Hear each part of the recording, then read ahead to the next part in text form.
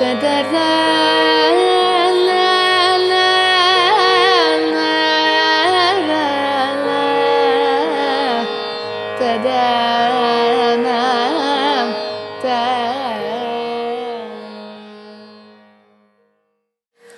to the Yogi's Roadmap, a podcast featuring Bhavani Sylvia Maki, an international yoga teacher, musician, and author of the Yogi's Roadmap, the Patanjali Yoga Sutra as a Journey to Self-Realization.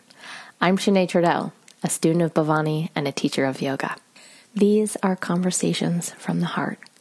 The Yogi's Roadmap podcast explores yoga as a journey of compressed evolution off the beaten path toward breakthrough experiences. Bhavani believes that engaging in the full science and art of yoga uplifts us, deepens our connection with authentic self and to the source of joy within for personal growth and deep transformation. Bhavani Sylvia Maki has been studying the art and science of yoga for nearly 40 years.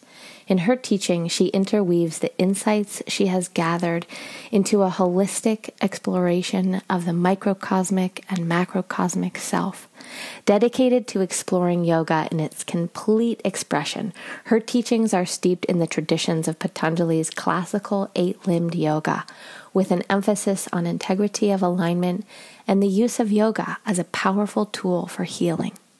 This project was conceived out of the desire to have more, deeper, intimate conversations with my teacher, and a request from one of Bhavani's own teachers, Rama Joyti Vernon, who once said to her, "Let's get you out of the jungle and into the world." Bhavani lives on the island of Kauai, Hawaii, with her husband Ray and their son Nico. Welcome to the Yogi's Roadmap podcast, off the beaten path toward breakthrough experiences. Awesome. Bhavani, it's so wonderful to be here with you. I'm Sinead Trudeau, back again with Bhavani Maki for another episode of the Yogi's Roadmap podcast. If you like what you hear, please consider leaving us a review on iTunes or the podcast application of your choice. Positive reviews mean so much to podcasters. We thank you for spending your time with us today. Welcome, Bhavani. Thank you for having me. Wow, what a journey. We've done a lot of these episodes, and I've been just reflecting. I'm as I'm loving the Yoga Sutra, it occurred to me, I'm like, why Patanjali's Yoga Sutra? Why not some other text that I'm diving into? And honestly, it's for me, it's because I get to learn with you. So I would ask you, why this text for you? Yeah, that's a great question. Like logistically speaking or classically speaking, we're directed to particular texts. So out of just knowing that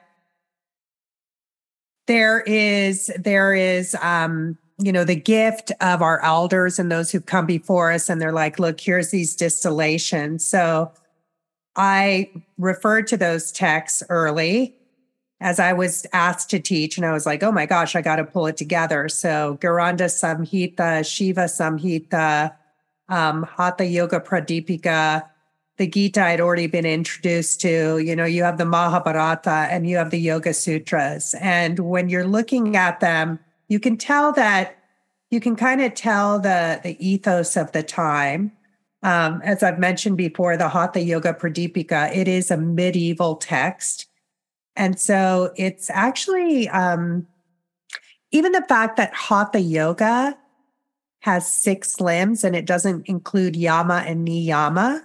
So that already sets it apart, because it doesn't talk about yoga so much as self-care or about the evolution of culture. It's and Hatha, the way that they interpret it is, their iteration is that it's to force prana. So a lot of the practices are very contractive. There's even some things that are quite barbaric, honestly, in my perspective, like inserting a catheter into your sex organ. drawing up water, then milk, then ghee, then mercury. It's like, no, I'm not going to do all of that. So the point of view is kind of more about your own forcing yourself through exercises of control. It already like makes my hackles go up. So it's not really so much integrated for the householder. Then you have the Gita, which is wonderful. And there's so many interpretations and there's so many agendas behind it. It's there's a lot of valuable knowledge. I mean, the Gita is like in the center of the Mahabharata, which is the largest intact tradition. I mean, it was oral at first, but written. It's intact. It's over 100,000 verses, of which each are like 4 stanzas. So it's just the volume is overwhelming. But there's definitely gems in there, and there's a lot to be interpreted. Of course, it's always about who's interpreting, and then taking that on. As far as the Yoga Sutra, it's very direct. It's very concise, and it's for the practitioner. And of course, it includes, Patanjali doesn't call it Ashtanga, he calls it Ashtau Anga. But he speaks about, like what we're navigating, right? When this is about consciousness. And so the practices are about expanding consciousness and about relationship. And it's very, very pragmatic. And yet at the same time, it's also very elastic, in which you could, I have one student who's doing the Yoga Sutra mentorship with me. And she, Donna Gardecki, she's like one of the heads of the Karate Association in the country of Canada. And it's like she just sees how all of these teachings are completely applicable with that other discipline. So whether you're a Hindu or a Jew or a Baha'i or, follower of Islam or, whatever it is, it allows for that personal sovereignty where it's more of an internal path of self-discovery and self-care. And it is about,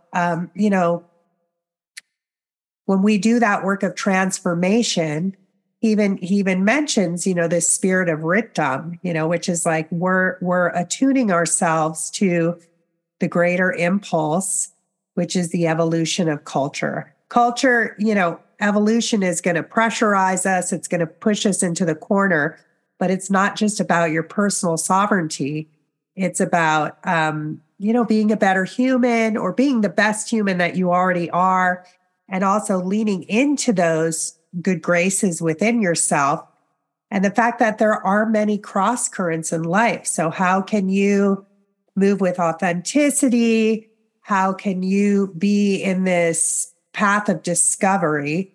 And so, yeah, I really love it for that. And because it's so, it's focused on the practice, but it also speaks about our internal experience, because where we are is where we are. It has nothing to do with what we've achieved, or, it's kind of depressing and exciting at the same time that where you are in the moment is where you are. And that's really, it's like, it's not about a goal. It's about engaging in that process where you have the choice. Am I going to live in the wound because it's familiar? Or am I going to take the risk and tune into that part of me that wants to heal and reclaim my wholeness? So for me, it just feels, where the Gita is wonderful, it can be overwhelming. The sutra are to the point. Yeah. Thank you so much for that. I'm just taking notes. I mean, I've known you for many years, and to just have that broader picture painted is so useful. And I just want to clarify, when you say self-care, what do you mean? Well, I mean, it's like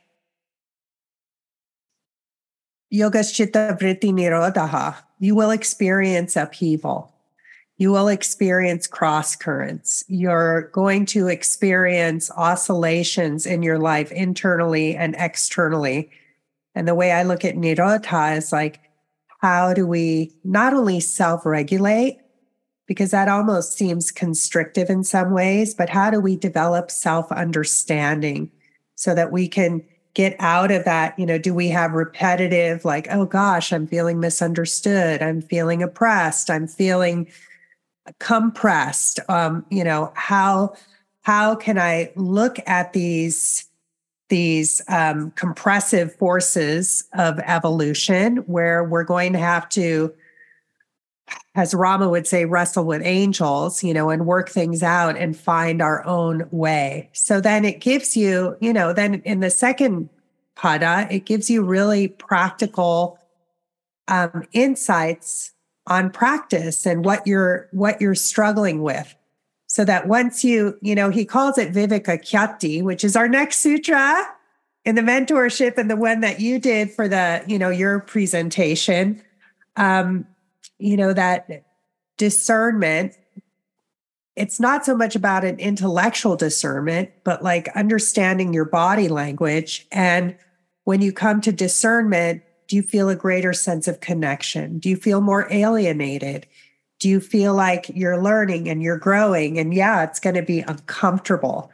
So, it's like very practical in that it tells you, kind of titrates down what these frictious energies are in life.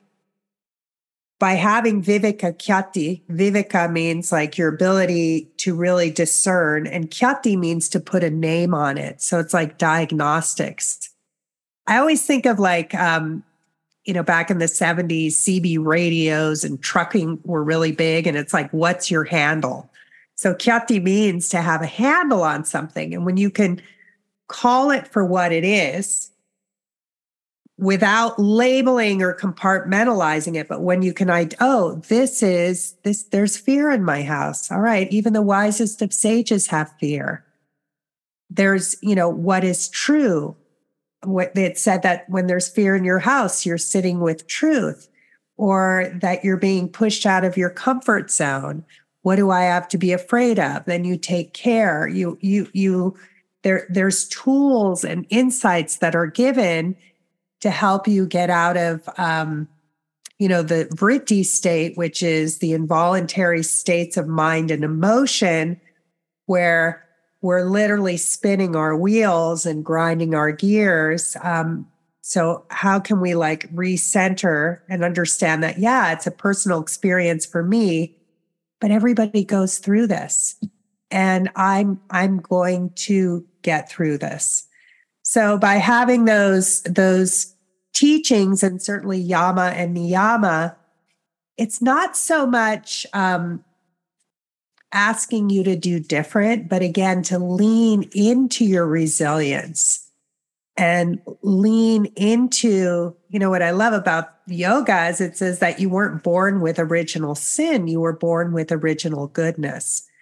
And sin, the word instead of sin Patanjali uses is karma. It's like when we do something over and over again and it's non-productive, it's aklishta or klishta, that is, and it's interference. Yeah, that's where, like that inner conscience tells us like, what are you doing? Why are you doing this again?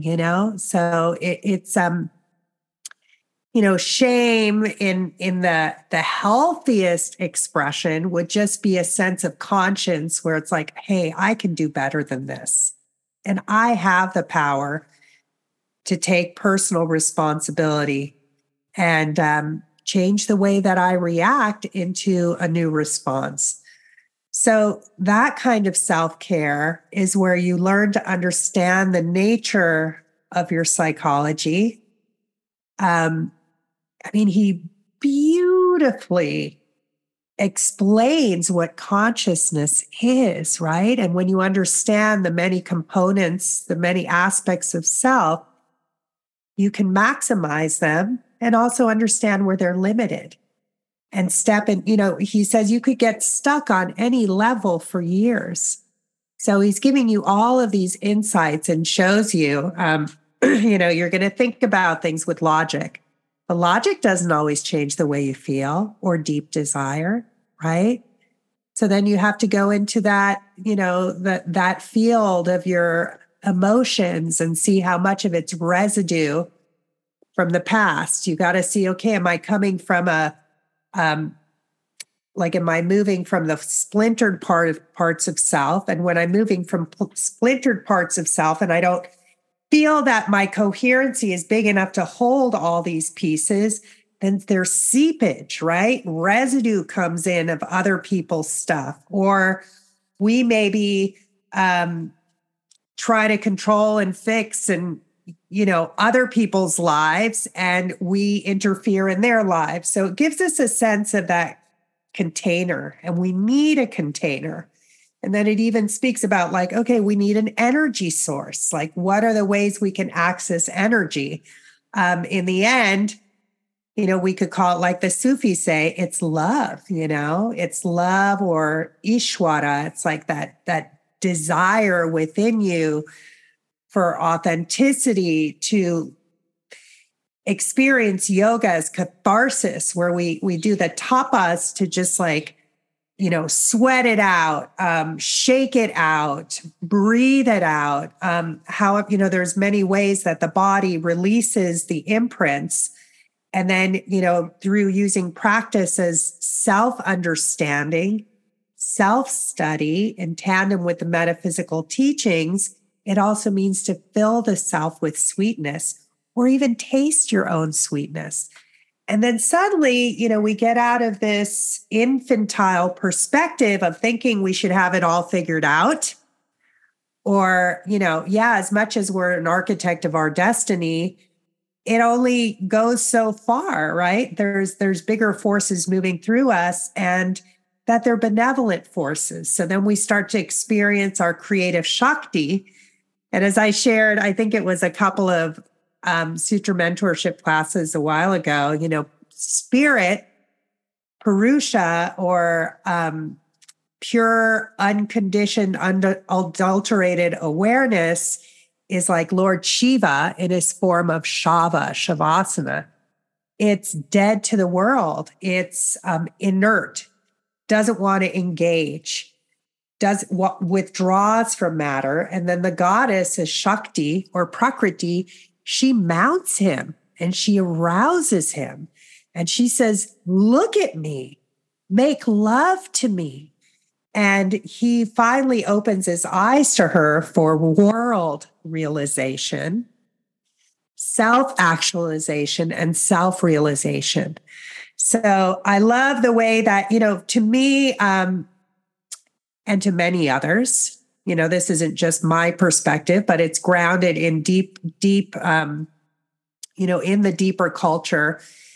It's a form of Tantra in which we use the life experience and we use it and we offer ourselves into it as opposed to trying to isolate consciousness. So I love all of that. I love the way that it speaks to our humanity and invites us to look at horizontal growth instead of this thinking of growth as being very vertical, which can be top heavy. And there's plenty of people who are really, it's all over Netflix and whatnot, these people who speak in very, sublime ways. And then they have this seething kind of underlife in which they've cut off parts of themselves, which Patanjali says is dangerous. It's not only dangerous to you, but it's dangerous to your community. So it's really a path of transparency and self-honesty and compassion. Yeah, it really speaks to me as a human as a woman, as a mother, as a wife, as somebody who's living in the world, I find it really, really supportive. Thank you. That's so beautifully articulated, and it's so inspiring. Yay! Yeah. So speaking of, it's like we don't live in a vacuum, and all the other people that have supported you in this journey, it's like, talk to me about lineage, the importance of having teachers who have teachers, and how does one honor their lineage of teachers? And it's kind of a two-part question. How might one honor their family line even when they're estranged? Because that's also part of our lineage. So you can pick and choose or answer them together. Cherry pick. Yeah. Well, I will say,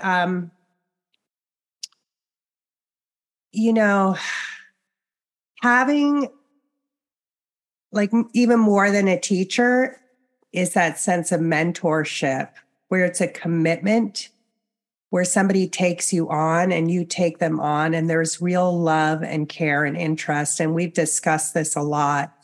It's not where you're showing up, you're ordering your burrito and you leave, but it's like you're being raised in a tradition, and it's Mother Yoga that's raising us. And then it's a lineage of love where so many people have fear around commitment, or they, the kind of relationship that you build in yoga is very different because it's not about ego fluffing. It's about honesty and transparency, in which you really offer yourself to that guidance. And that teacher is going to sometimes feed you fire and sometimes feed you nectar.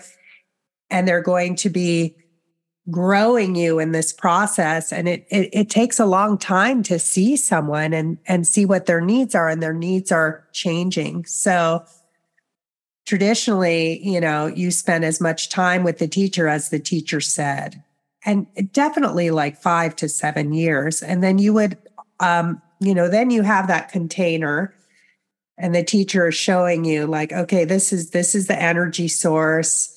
They're giving you the energy of love, which is this legacy of like, it's the loving thing to do is to pass it on. It's been shared with you. So there's that energy of love and real care and commitment, and then giving that, and then sitting together in Sangata, where there's community, and you're able to kind of see yourself and your neighbors. And it's like, oh, I haven't gone through that yet, or, oh, I've been through that. So there's the sense of family, which is so unique. And then eventually, it's time to go, and it's, I remember even Patabi Joyce saying that, like, you go now. Like, it's easy to just sit here at the tit of the guru, but eventually you have to be weaned, but you've been given the practices, and now you need to have that container in the world and go out into the world. But then you would visit your teacher. There was revisitation, maybe annually, where you would come in and have a real fusion, and making that trip. And sometimes the teacher makes the trip to you, but you show up, and there's like, it lights one another up. And then there's further teachings. There's kind of more nuances and details that are happening in context to what's going on in the greater environment in the world, what the teacher is learning and discovered within themselves. And that relationship goes on for a lifetime. Also, you have something to lean into. I mean, I experienced it really profoundly. It was really interesting. I was offering a training, and, it was like my 19th year of offering trainings. And all of a sudden I felt the room wobbling, and I felt the students wobbling. And I thought, oh my God, I don't know if I can do this. I don't know if I can hold them. What am I doing?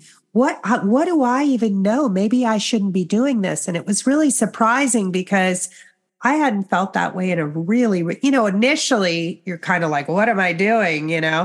But I had enough, years under my belt where I could hold the container. And I literally was like having an existential crisis. So as I was walking out of the shala, I checked my phone and I got a text, and it was about my teacher Rama and that she had passed. And I felt it before it happened, because I felt like the ground moved underneath me. And it became so evident of how much she was holding me in her love and holding me in the tradition in which she stood in, which, by the way, she had her own discoveries. It wasn't like a rote replication. It was authenticated through her own practice and experiences. And there was, that's the hope of the teacher, is that you're going to take what I'm giving you and you're going to take it further. It's going to become more diversified because you're a dancer, you're an astrologer, you're, whatever, you're a parent or a teacher. That yoga is it's a living science. Like, we discover it through living, and it's growing like any science and art because it's living, it's living and breathing. It's not something that's finite or stale. So, I could just feel how much having that background underneath me stabilized me, supported me, gave me strength, like something that I could lean into. And, by her leaving her body, I felt it wobble. Then I had visitations from her 3 nights in a row, which were really profound. In which she gave me the sutras of her download, like her kind of essential discoveries that she wove through all of her practices and teachings, But yeah, I think, that's where a lot of people look, you got to stand on something. So is it going to be what is au courant in the times? Like, what do people want? What are am I looking from the outside? All of these things that people are trying and exploring, which is wonderful. Or am I going to stand in yoga as a science where, first sutra, Patanjali says, Atha Yoga Anushasanam, like, I've walked this path and I'm not the first. And I'm telling you, you can do it too. You're going to have to go through your own experience. You're going to have your own realizations. But let me tell you, you will get distracted. There'll be times when you drop in, but most of the time you're going to be looking into deeper layers of yourself. And these are the oscillations. And, he really maps it out for you so that you have a sense of confidence that okay, I know this has been worked through and tried, and I don't have to reinvent the wheel. As far as family, I mean, this is a big question you asked me. How do we honor our lineage in our family?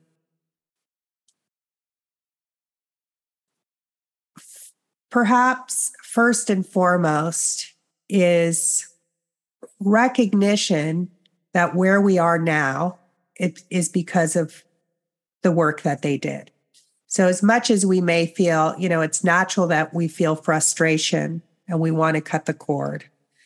So we're like, I'm going to do it different, and I'm not going to be limited in this way or dogmatic in this way. So that kind of gives us the raw stuff to work from. And rather than being resentful or pointing the finger of blame, empowering ourselves from that. So there's a sense of love and respect that they had all the content before from the prior generations. These tools were available to them. and they were able to take it so far. Okay. And nobody knows what they don't know. So now, like, what am I going to do with this stuff?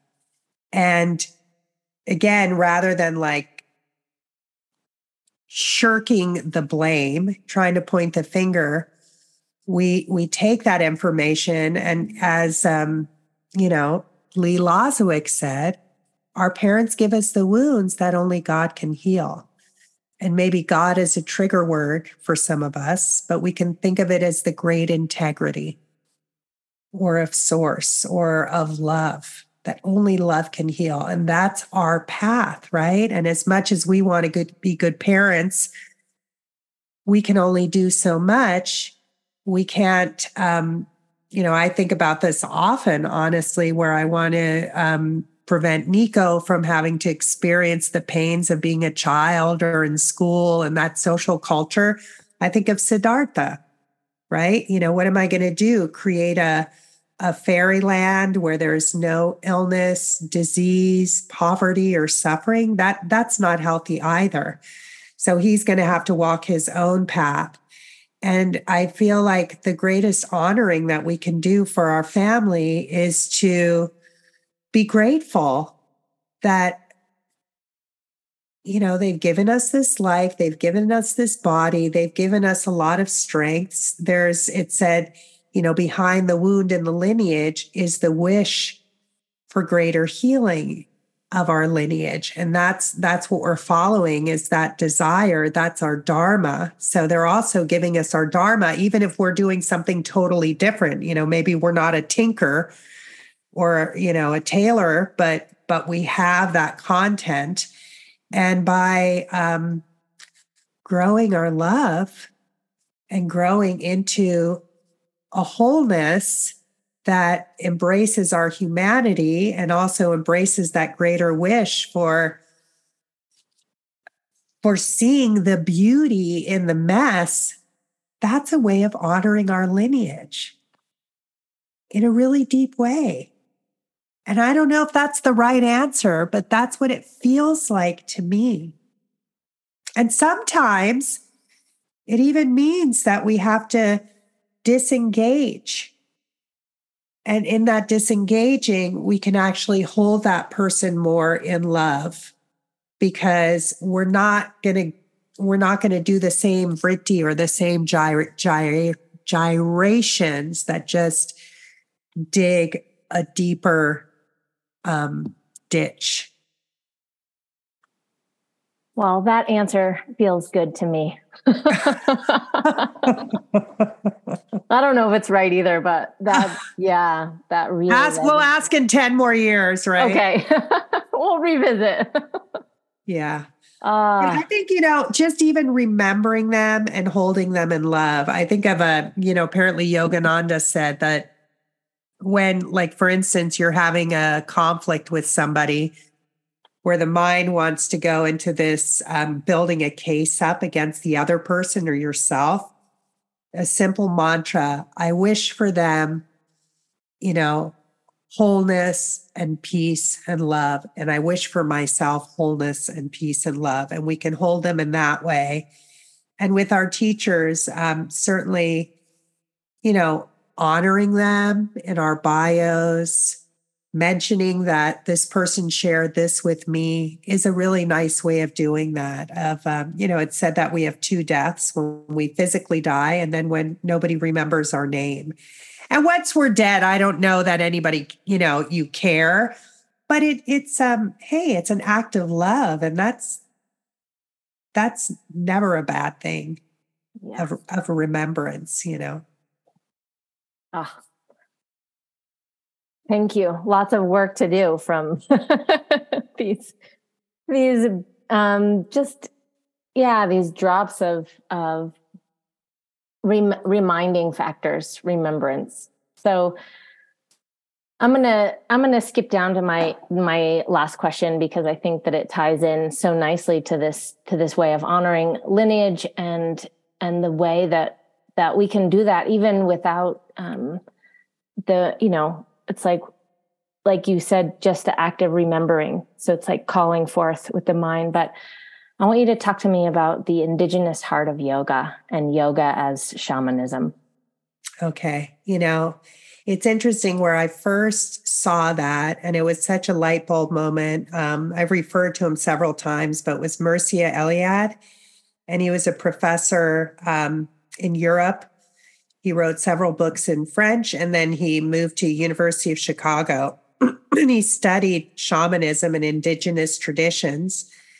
And he point blank wrote that like yoga, he was referring to the Yoga Sutras, is a shamanistic path, and that yoga and shamanism are the technologies of ecstasy. And then he chooses the word ecstasy. I think he coined that, which is where you're standing in your experience in a more intensified way. So it's not isolating you from experience. It's not like this separate event and you live in a separate sphere, but it's being part of the community in which your ordinary sense of self, you're so in the experience that your ordinary sense of self, you can't hold on to it. And Mihaly Csikszentmihalyi, who was also at University of Chicago, I was friends with his son and would go to his house. I had no idea he was such a pundit. He mapped it out beautifully in his book Flow. And there's the neuroscience of how many bits of information the brain can hold on to in a second. So when they interviewed great artists, musicians, scientists, even medical teams, they spoke about coming into such a high, they all described it as like a state of flow in which they lost their ordinary sense of self. The dancer becomes one with the music, the painter one with the brush, the medical team, it's no longer all of these individuals, but they're in a shared project. And there's a magic that happens when we come together. And then he's so beautifully, because Patanjali, he doesn't really talk about yoga as yoga. He uses the word samadhi, which means integration, the wholeness, the health of your wholeness. And that it is this, that kind of a state where you feel yourself as something bigger and you can't hold on to your idea of self because you realize, wow, it's like we're all connected and we all need each other and we're independent and interdependent. So he says, yoga is samadhi. It is that state. So Mircea Eliade, he says, the practice of samadhi is the same as the experience of samadhi. And then when you look into shamanism, the shaman was often somebody who, was either raised in the tradition, or sometimes it was somebody who was struck by lightning. That was also like you were chosen, or somebody who really didn't fit into the culture.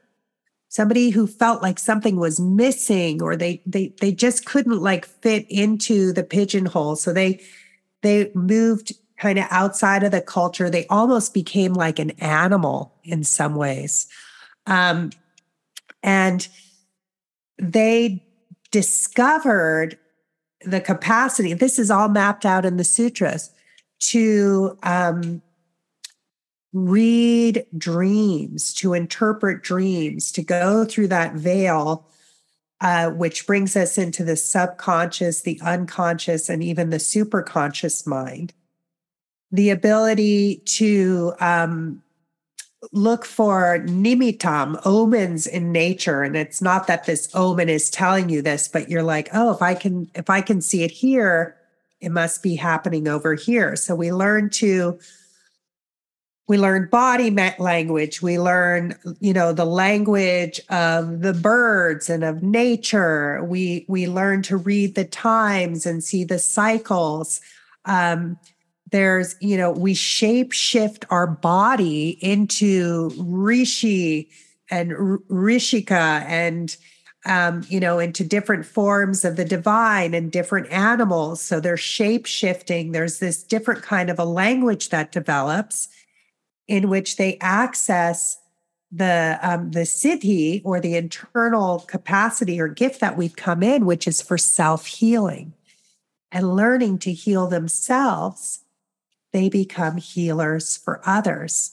And through their practices of ritual, which were often, they dressed in different ways, they maybe lived in a different place, they offered plant medicines. We need to know how to use all of these mediums.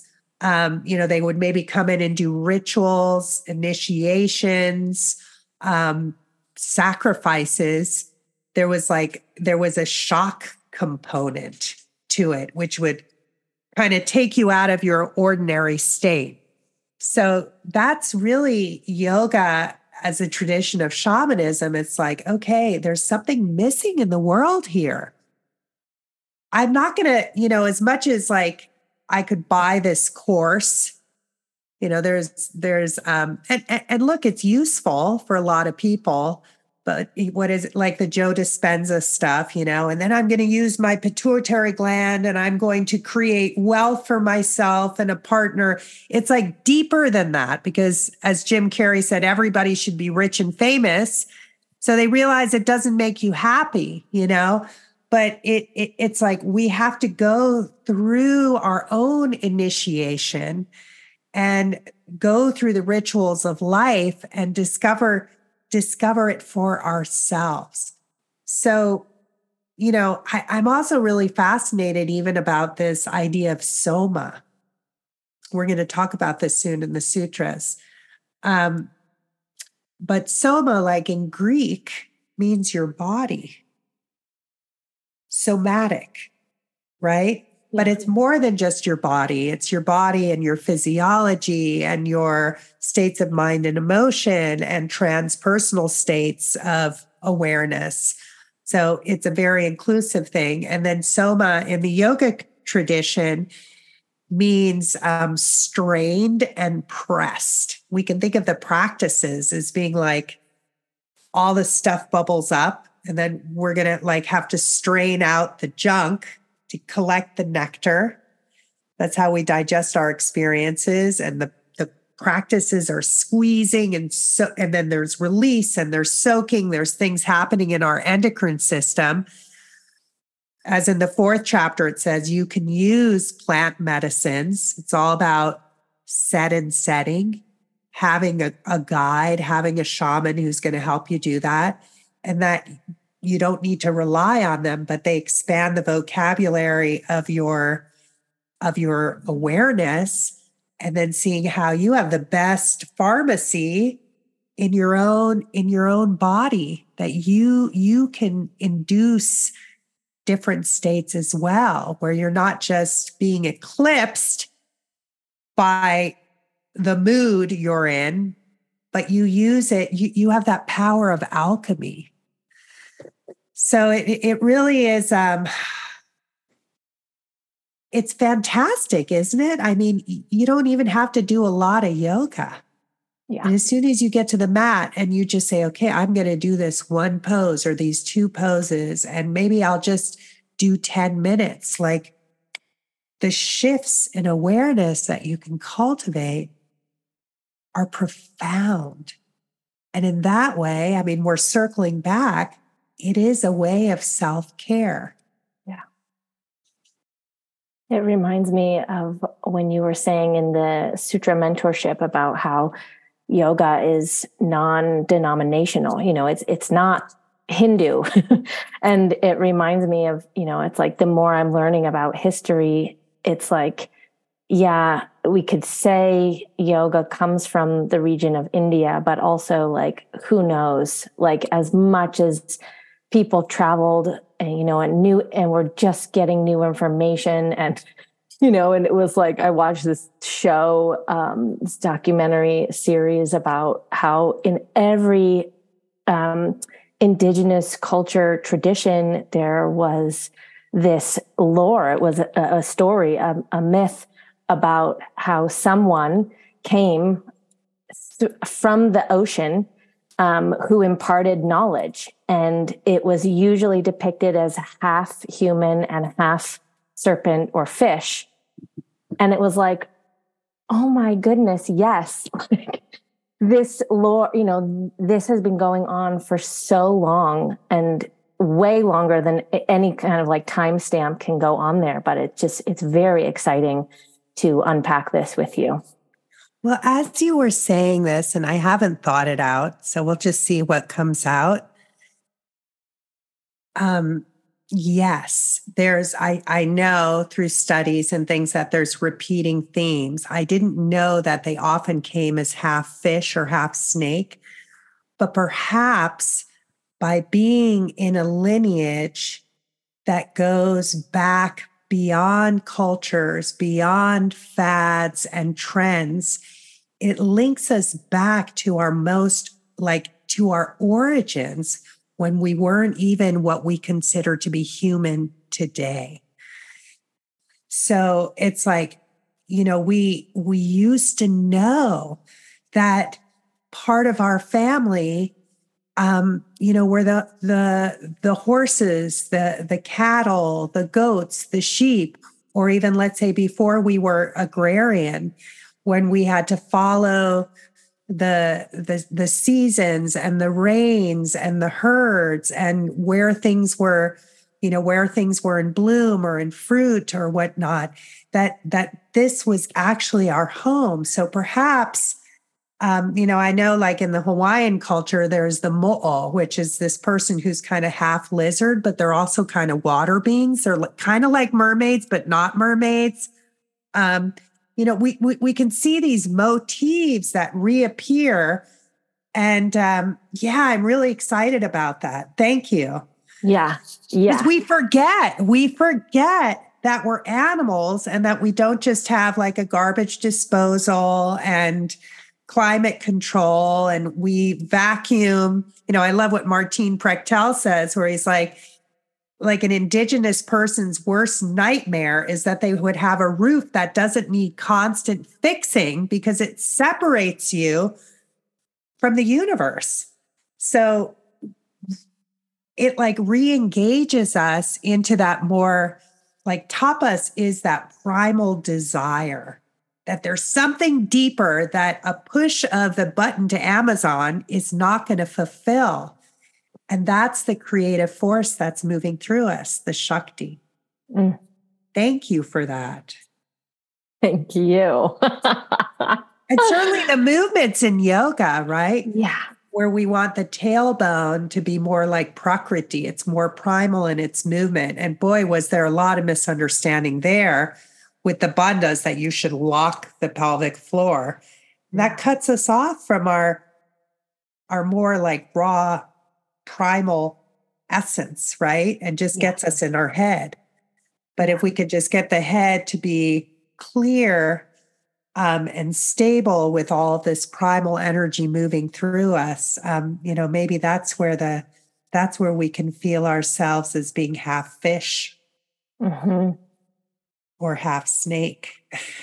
Yeah. And it reminds me of, all of the description of the primal brain, the lizard brain. And so it's like when you were saying, what if we're honoring our ancestors, pre-human? It's like, well, we have all of those brains within our brain, all of the little nuances. And I was listening to Andrew Huberman on one of his podcasts, and someone he was interviewing was saying, that they were doing these studies on animals and that, and he said, don't worry. He said, no animals were harmed.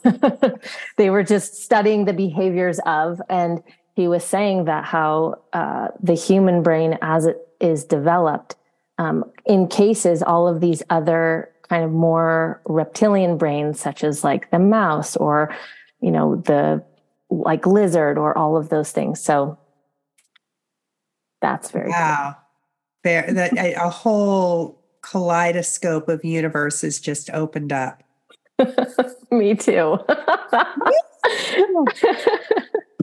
And that's really, what it comes down to is like, we've forgotten how to live in that awe. So I feel, that's what yoga is for me, is like, oh my gosh, it's so much bigger than I imagined. And then by engaging in the practices, whoa, this is so much bigger. The endlessness of this is beautiful.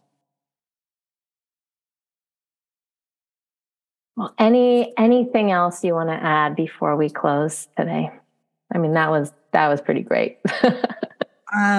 I just love our conversations, and I'm actually really in awe of your gift for inquiry and questions. It's wonderful. So to me, that's like the greatest honoring, is that you take the time to really form beautiful questions that then become a channel for communion and conversation. I feel really honored that you've asked these questions of me and that I get to have these conversations with you. Thank you so much. Oh, I love you. Oh, I love you. Yeah. Thank you so much, Bhavani. Yeah. Thank you. Aloha. Aloha. Thank you for listening. I hope this conversation has inspired you to take these teachings on for yourself. If you enjoyed this episode, please tell a friend. For more information about Bhavani Maki and her online and in-person teachings, including the Yoga Sutra Wisdom School, online Patanjali Yoga Sutra mentorship, and her continuing classes and trainings, please visit www.bhavanimaki.com. That's BHAVANIMAKI. You will find many resources, including sound bites of the Patanjali Yoga Sutra Samadhi Pada and Sadhana Pada for free, as well as a free yoga class. Thank you again. We hope you've enjoyed these conversations from the heart. Please join us as we continue to walk this revelatory path into deep personal inquiry through yoga as a path toward our unique, true spiritual awakening. जलधरसन्निभसुन्दरगात्रं जलरुहमित्रव्यशातृनेत्रं जलधरसन्निभसुन्दरगात्रं जलरुहमित्रव्यशातृनेत्रं कलुषाप